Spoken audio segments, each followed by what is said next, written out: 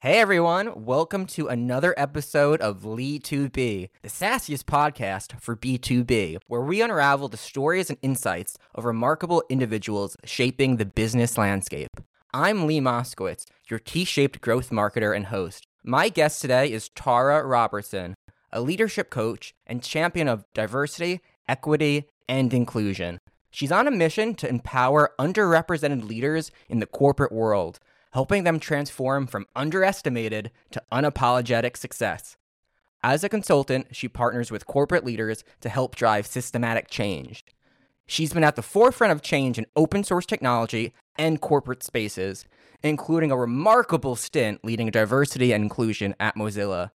Tara's work has been included in Harvard Business Review, Forbes, CBC, and other media. Get ready for an insightful conversation about leadership, equality, and the transformative power of inclusion on this episode of Lee2B. Hey, Tara. Hey, Lee. It's so good to see you. I have to say, you're my first guest who is also dyed hair. That's some hot pink you got rocking. Thank you. I love how your kind of looks like tie-dyed hair matches your tie-dyed shirt. Yeah, a lot of my outfits kind of just, I plan around my hair and colors and stuff. Although I am going to a gothic wedding this weekend, so I can't hide my hair, but I'm just going to try to stick to the blacks. Are you changing your hair color for the wedding? Oh, definitely not. No. I can't do Something that. else? I'm going to keep it rainbow. Yeah, no. But yeah, so I love your tagline, from underestimated and overworked to unapologetic and unstoppable. I like to dive right into things, but you have such a diverse range of experiences in leadership, coaching, DEI consulting, and technology communities. How did you first find your path into this unique intersection of fields? So before all that, I was an academic librarian for 12 years. Oh, I have questions about that too. I can drive right into it. But yeah, let's talk about librarians. So my mom is a librarian, lifelong librarian. What kind of library? So she's worked in law firms, but she spent most of her career in college and in academia. So yeah, she's a college librarian. And she has always instilled in me the values of checking your sources, evaluating your sources, using data. So let's talk about librarians, because one, they're more important than ever with all the banned books. But yeah, let's start with your career as a librarian. So I became a librarian not because I love books. I actually don't read that much, which disappoints some people. The public library is such an important institution. It's one of the only free places that anyone can go to access a huge range of information. So that's super important and super important in a democracy. So that's why I became a librarian. Although after I became a librarian, I didn't actually work in any public libraries. I worked in an art and design library. I worked at the National Library of New Zealand, and I ran an accessibility organization that served 20 colleges and universities. I had all of my experiences like weird technical stuff kind of in the background, but I don't know, when people think of libraries and they're like, oh, I love the smell of books, it's like, so much information's digital, like wake up. Well, again, my mom's a librarian, so I probably know a bit more. I'm guessing you did a lot of digitization and then kind of just sending stuff to people digitally. Is that kind of what you did? The accessibility organization, we digitized textbooks for students with print disabilities. So students who had learning disabilities and couldn't use print textbooks, or people who are blind or visually impaired, or students who couldn't carry heavy textbooks, either through chronic pain or lots of different reasons. So we supported disability service kind of organizations on each campus, so students could get access to the textbooks that they needed for their learning. It's interesting, like some of the math and chemistry stuff is really complex. So it was a very specialized digitization operation. But what it meant is that blind students could do a master's and a PhD in math and physics, which wasn't really possible before. So it's more about like what the access makes possible that I care about, rather than like, ooh, we have a really good script that like digitizes this thing. Like, okay, that's kind of cool, but blind people can become mathematics professors. Like, yes, that's important. There's lots of assistive technology that reads things out loud. I prefer to listen to audiobooks. Like I was listening to Amy Edmondson's new book about failure and the right kind of wrong.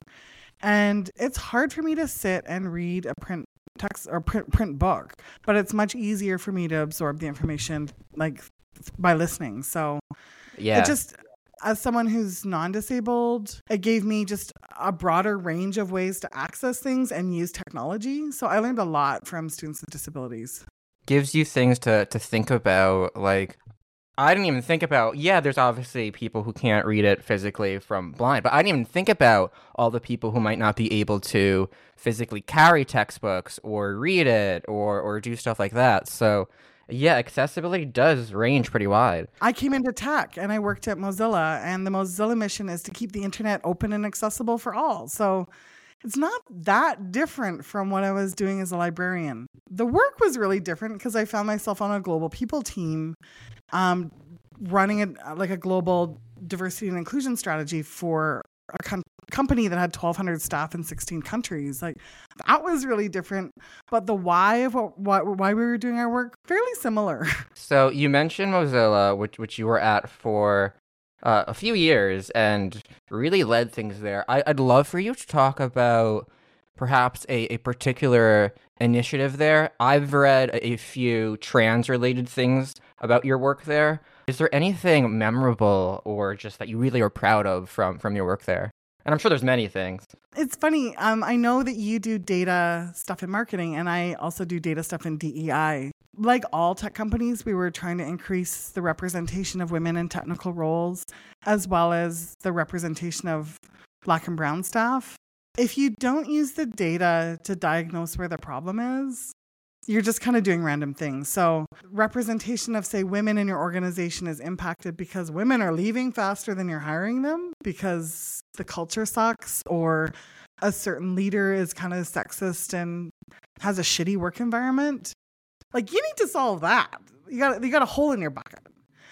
So if you're like, oh, we're going to go to all these conferences and recruit, like, you can do that. But if you look at the data and see that you've got an attrition problem, you got to solve that. Or if you look at where women are in the organization or where people of color are, and breaking down people of color to be more specific by actual races so that you can see what's actually going on. And then what do we need to fix? Like, what are the priorities so that you're approaching this work like with a strategy and approaching it like with kind of a business lens in mind instead of sort of just amateur random things. We're going to try things. And it's like, yeah, but why? So can you tell me how you use data as a marketer? Because I'm curious about that. Oh, yeah. So, I mean, data is literally everything we do in marketing. So, kind of like what you're saying, it's how do we measure what works? So, when we are spending any type of dollar or budget in marketing, we're judged pretty heavily, but more so than being judged is we want to know what works. So, very basic example is, hey, we're doing LinkedIn ads, we're doing Google ads. Let's track the performance from those ads to not just the click level, not just the cost per click level, but then going even further into conversion rates, how many people are closing on there. So we can get a super granular as being like, hey, this website page has a bounce rate, meaning how long people leave and stay on the page before going to another one. It's crazy, like, let's not point there. Or it could be like, hey, this keyword that we're bidding on is super costly. It does have a good click-through rate, but we're not getting any conversions. So we data everything here. Like, we like to say, if we can't measure it, it doesn't exist, which I think is a big, kind of a differentiator, because when it comes to DEI, there is such an ethos and pathos behind it, but you emphasize a very practical data science-backed approach, which really makes such a strong difference. Could you talk about that? Well, the examples I gave were around the diversity piece, like who's here and who's not here. You can also take a data-driven approach to inclusion. Like, how do people feel? When I look in it, I love employee engagement surveys. Really said no one ever except for me and other data-driven DEI folks. But I don't really care about the average score or the average engagement level. Like, that's nice. But I want to know where there's gaps. Where are women having a radically different experience than non-binary folks? Or where are people in different countries having different experiences? Who's having a really great experience and who isn't? What's the difference between Black, Asian, Latine, and white staff's experience in an organization? Like, it's interesting. Sometimes I've looked at some of the data cuts and been like, it's not what I thought it was going to be. Why? And even if there are gaps, it doesn't tell me why. So then it's going from that, at least kind of like the needle in the haystack thing. It's like, okay, we're in this part of the haystack. I know that people are having a different experience. I need to go talk to people either through focus groups or the leaders and be like, hey, I see this in your data. Help me understand what's going on here. And then we solve for that problem. It's commonly documented and commonly researched that Black, Indigenous, and people of color don't get great actionable feedback, especially from white managers. I think there's some fear in giving the critical feedback, which everyone needs to get better, to people who aren't like you. So if that is the main issue and that's stalling people of color out in their career progression, doing general workshops on inclusion are not going to be as effective as doing targeted workshops with managers on how to give feedback. Does that make sense? Yeah. That makes a lot of sense because, one, I think to your point about giving feedback, there is, most of the time it doesn't come from I shouldn't say that, but a lot of time it doesn't come from a bad place maybe. It might come from more not at all.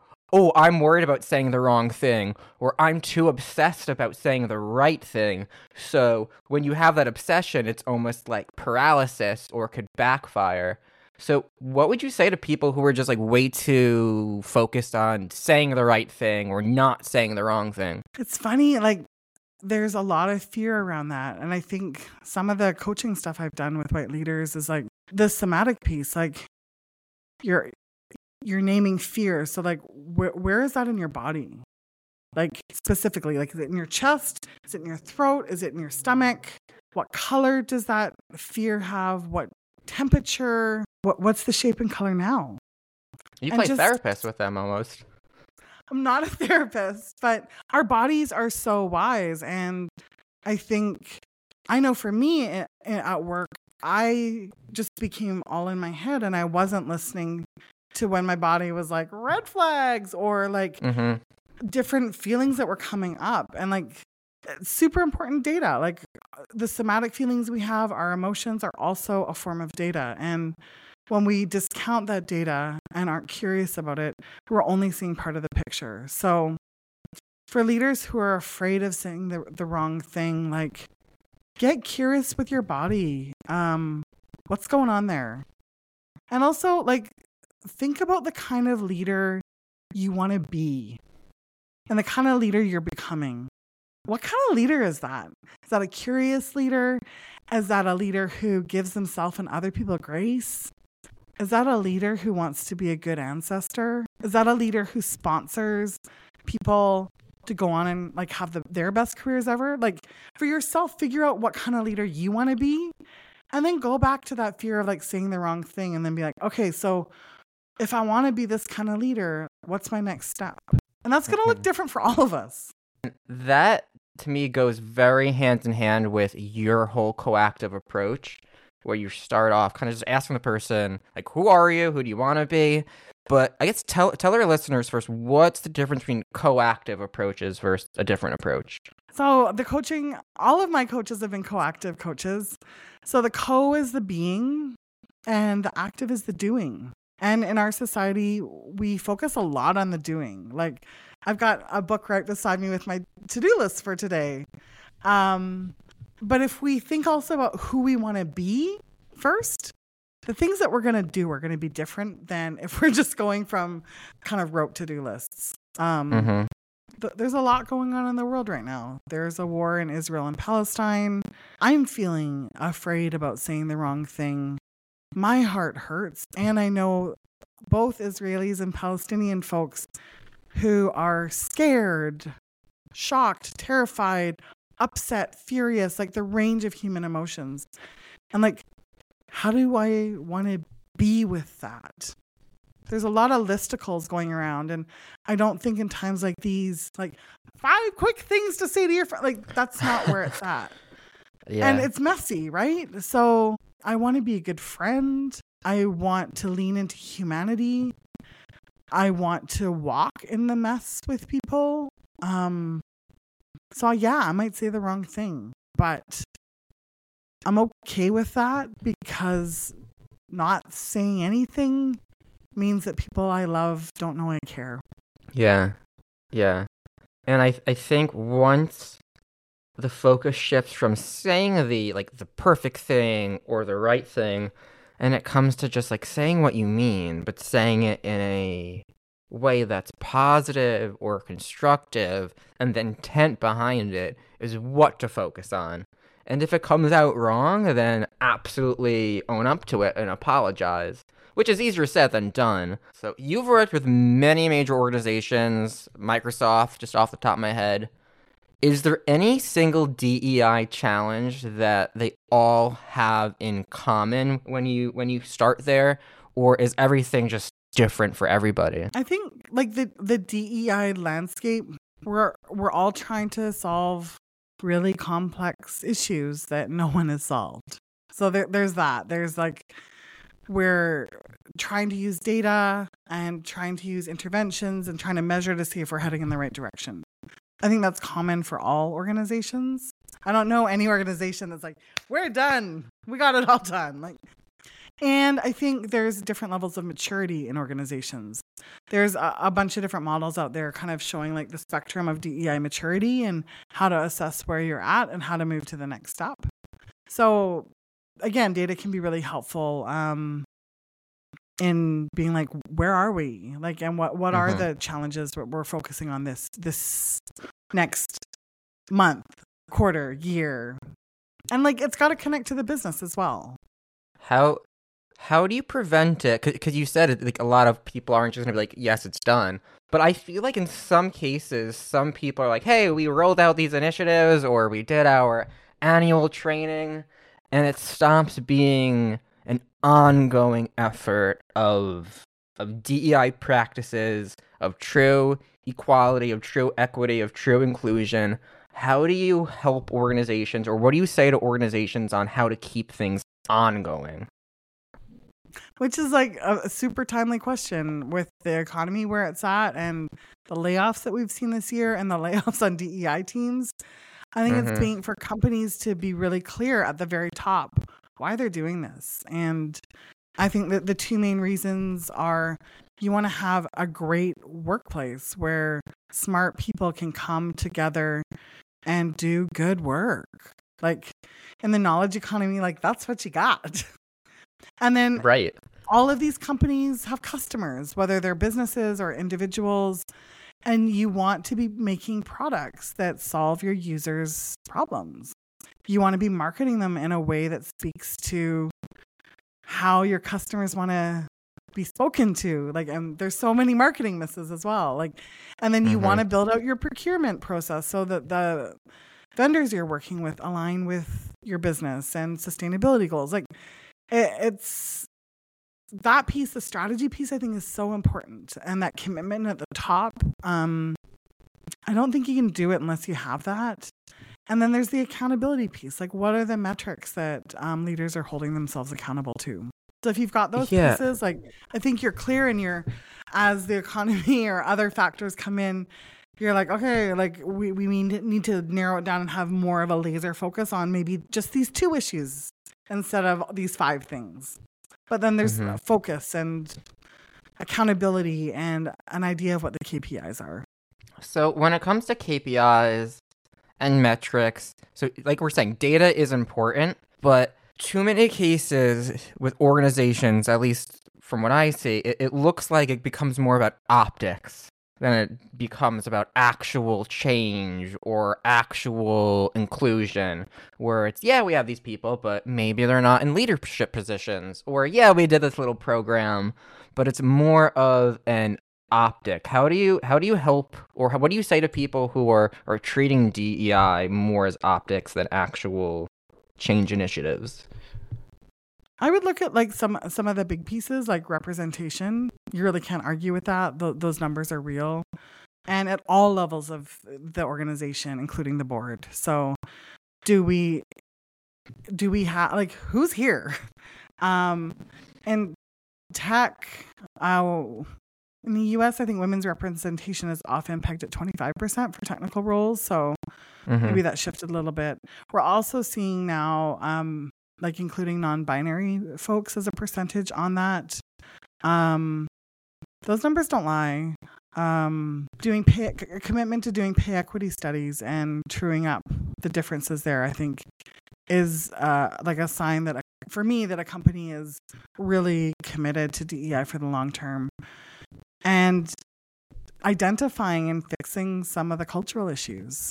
So it's not just about cultural celebrations like, yay, it's whatever celebration month, or we're doing this one thing for Pride and we've got everyone a rainbow sticker. But it's like, show me your health benefits. I want to see that there's good protection for queer and trans and non-binary folks.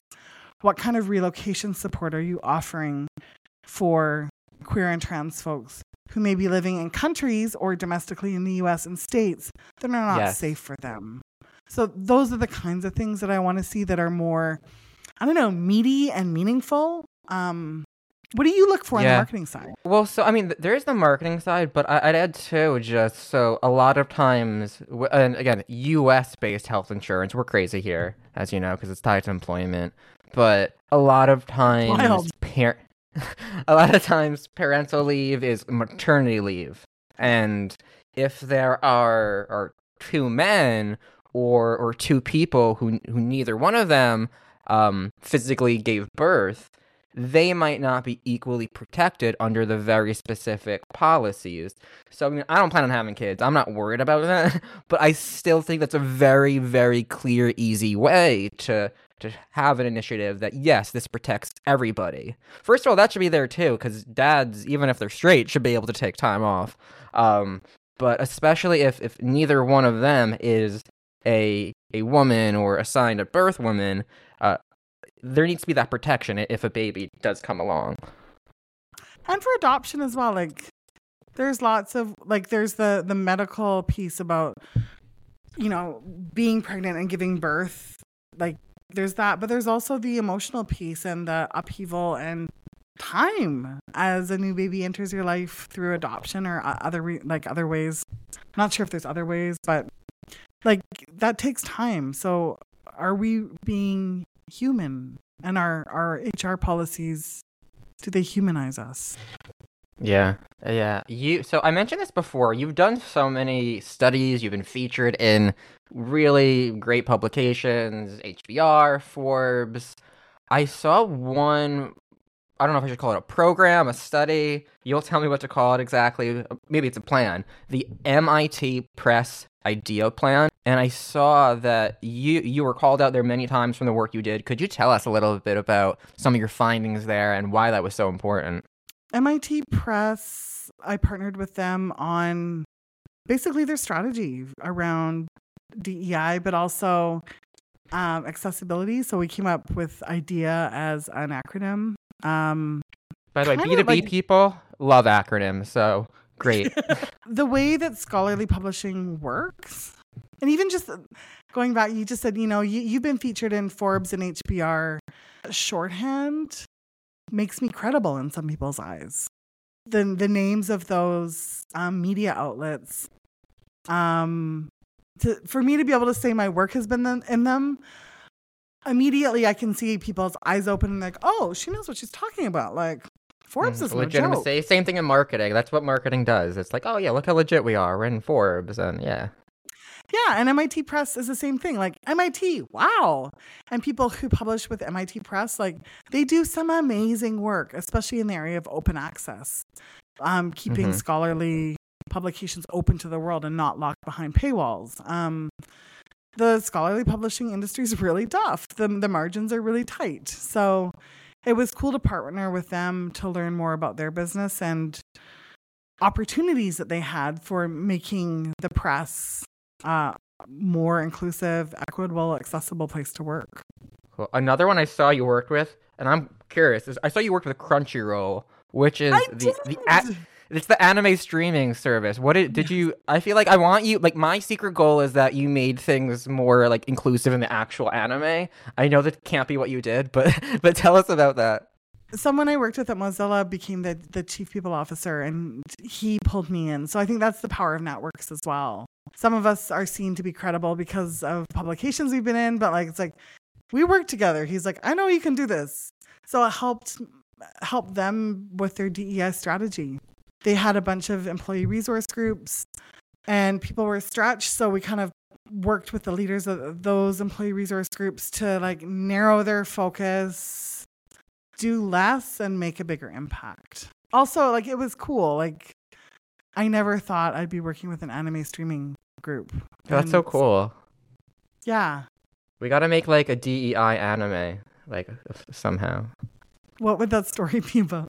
I cannot tell you, but I'm not worried. I've watched enough anime to know that there's enough plot lines and repetitive stories to go around, so somebody will figure it out. I feel like you'd have a team of like the DEI team, and I'd be like, the data nerd! And like, yes. Mm-hmm. Then you'd have like the workshop facilitator. There was a show on Netflix that kind of failed because it wasn't great. It was called Q Force, and it was kind of like they were like this spy army group, and they were all gay. It was with Sean Hayes from Will and Grace. I think it only had one season. It was but like it was kind of like that. Is it still on Netflix? Can I watch this? It should still be on Netflix. I don't know if it's in Netflix Canada, but it should still be on Netflix. Yeah, because it was a Netflix show. And what were I watched the first 3 episodes. What were their superpowers? Oh, I don't remember. Like... One of them was gay. Well, actually, they were all gay, but like one of them was like the normal one who like he just graduated and Don't Ask, Don't Tell was appealed, so he like announced it. But then instead of putting him on like the main mission, they gave him his own Q Force team. I really don't remember. Like one of them was like a drag queen, I think. One of them's name was literally Twink. So, yeah. Was there a bear? I don't think so. I don't think there was. Bears. I don't think there was one. But yeah, so Crunchyroll's super cool. Again, DEI anime. That's what I love, like doing this work. I've got to work with some really like I don't think I would when I was a librarian I would have imagined I'd be working with a global tech company, one of the biggest scholarly publishers, and then like this giant anime streaming company. Like what? That's a great point because teachers, librarians, and again, I'm just going to say U.S. for now, but like in the U.S., librarians and teachers are having a really hard time getting paid fairly, getting paid correctly. Many are transitioning into other jobs. I know many teachers who are now in sales, communication, marketing. What advice would you give to a teacher or a librarian who is trying to do what you did and transition completely? This is like with my coaching hat on. I think values are so important. So getting clear on what your values are can really help you make tough choices. So one of my values is, are you fucking kidding me? Which is around getting paid what I'm worth. Yes. One of my values is integrity, which means walking my talk. So are you fucking kidding me is not what you would normally expect on a list of values. Doesn't matter. It just needs to make sense to me. So that makes a shit ton of sense to me. So yeah. So like figure out what your values are. And as you are looking at different opportunities with different organizations, use your values as like kind of like that measuring stick and measure the opportunity against that. Like if this job at blah, blah, blah company, like does it honor, are you fucking kidding me? Mm-hmm. As a value, like, am I going to get paid what I'm worth? And like, will I be able to walk my talk at that company? Will it honor my value of integrity? Like the lists are going to be different for all of us, but you can make your own scorecard and interview the company and score them as they're scoring you through the interview process. Yeah, I love this scorecard. I'd add to like value should not come from somebody else's justification for you, thoughts of you. Your value always needs to be derived from how you're feeling about yourself, because that's the most powerful thing.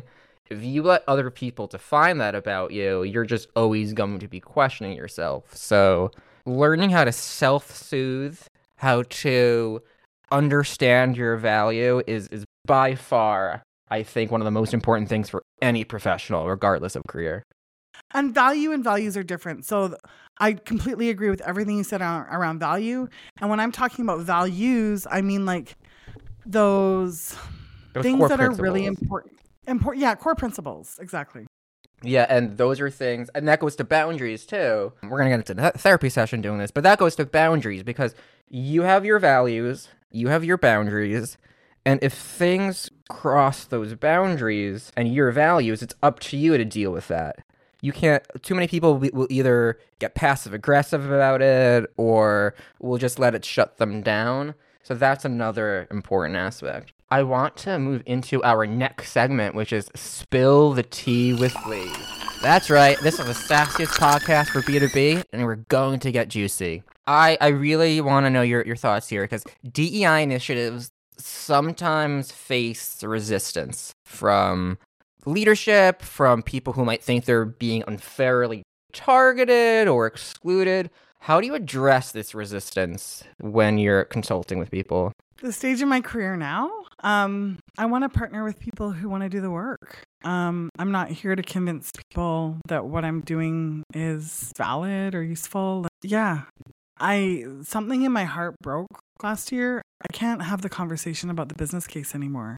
You either believe in my and our humanity, or maybe you don't. And the business case conversations are important, but I don't have the energy to have them anymore. I'm really good at what I do, and I'm here to help build the future. So I want to partner with organizations who want to do that.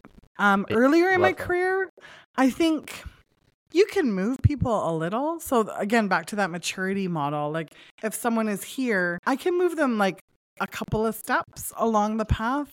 But if they're dead set against it, I'm not going to change their mind to be enthusiastic supporters. Like, I think it's delusional to think that. And it's a little disrespectful of the other person.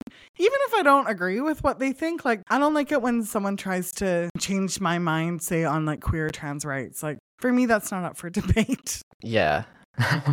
Yeah.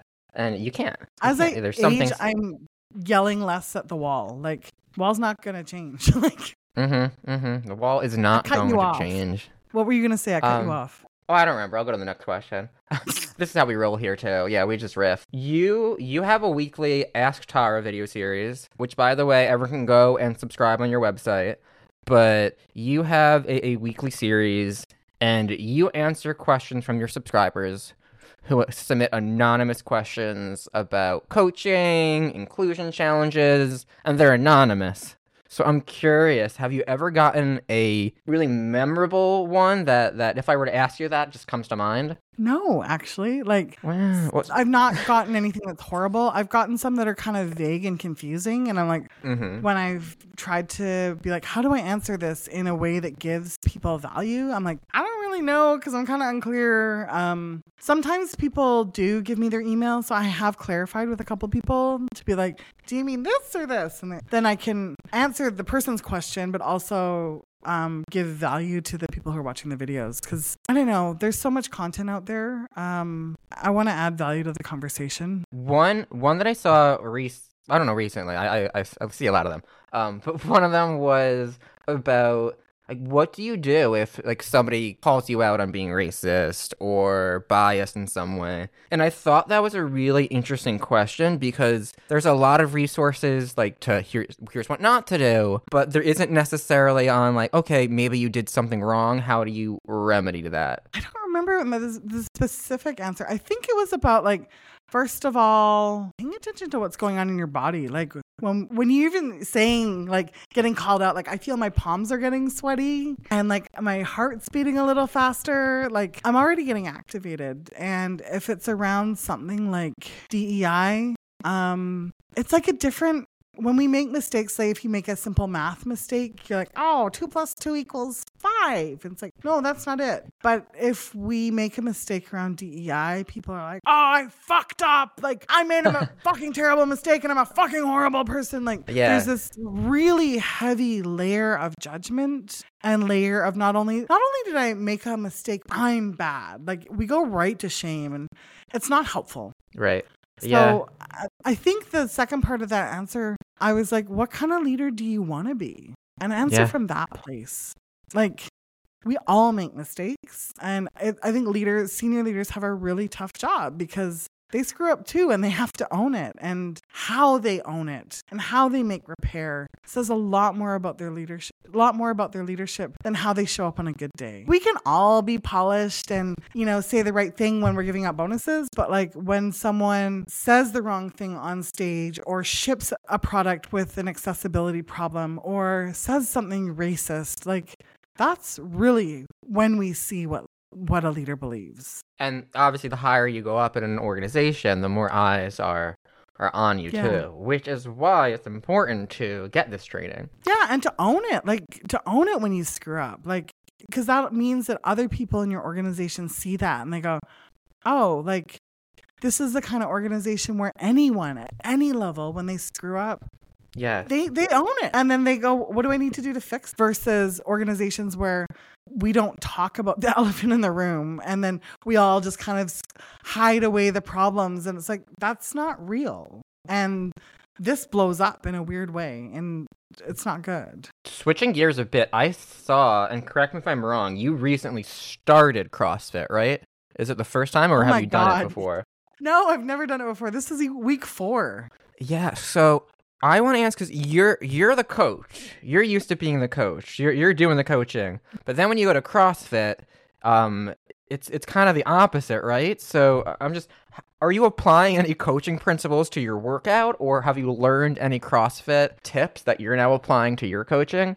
The coaches, so I've actually also coached swimming as a sport, but most of the coaching I'm doing is like leadership coaching and kind of personal coaching. The coaches at my CrossFit gym are amazing. Like I just love them so much. Not only are they great about technique, but they can see the vision that I can do it even when I'm like, oh my God, this 21-minute AMRAP workout is disgusting. Like I want to stop. And like, I'll take a little break and they'll come over and be like, come on, like, you got this, keep going. So holding up that big vision for me, even when I'm not sure it's true, like I do that for my clients. So I see them do a lot of really awesome embodied coaching things, like with kettlebells and all sorts of like pull-ups and stuff. They're really awesome. I think you're going to get to a point where you're going to teach a CrossFit DEI class. And like you'll have analogies for like the kettlebells are like empowerment or like I don't know. We'll do something. Oh, what's that? Magic wand. Let's make it happen. Do you do CrossFit? Oh, hell no. I've had CrossFit clients, so I'm familiar with it. Like I've marketed for CrossFit. No, I just go to the gym. I feel like I'd be scared to hurt myself. Oh, well, like you market CrossFit, like, hey, like, where is the nearest CrossFit near me? Or like, so like a lot of it's Google ads, website stuff. I had one, I forgot where he was. It was in Brooklyn or something. So there was like 3 others on the block or something. I don't know. So it gets. I also did a specifically gay campaign for a CrossFit client once where they were like, yeah, like, like our gay clients are amazing. Yeah, this is spilling the tea. Like our gay clients are amazing. Like they always pay on time, but they're also like really into it. Like we found that, and especially if you're in Brooklyn, there's a big area. So we did a lot of advertising where it was just like a hot guy like in the CrossFit video, and I would target like I think they ended up making it so you can't just be like, I'm targeting gay people, but you add the different interests and stuff on Facebook, and yeah, that one worked so well. You know your audience. Yeah, I forgot about that one. One other thing that I hear a lot, and this isn't CrossFit related, but back to diversity, I hear, or I'm starting to hear more, the term diversity fatigue.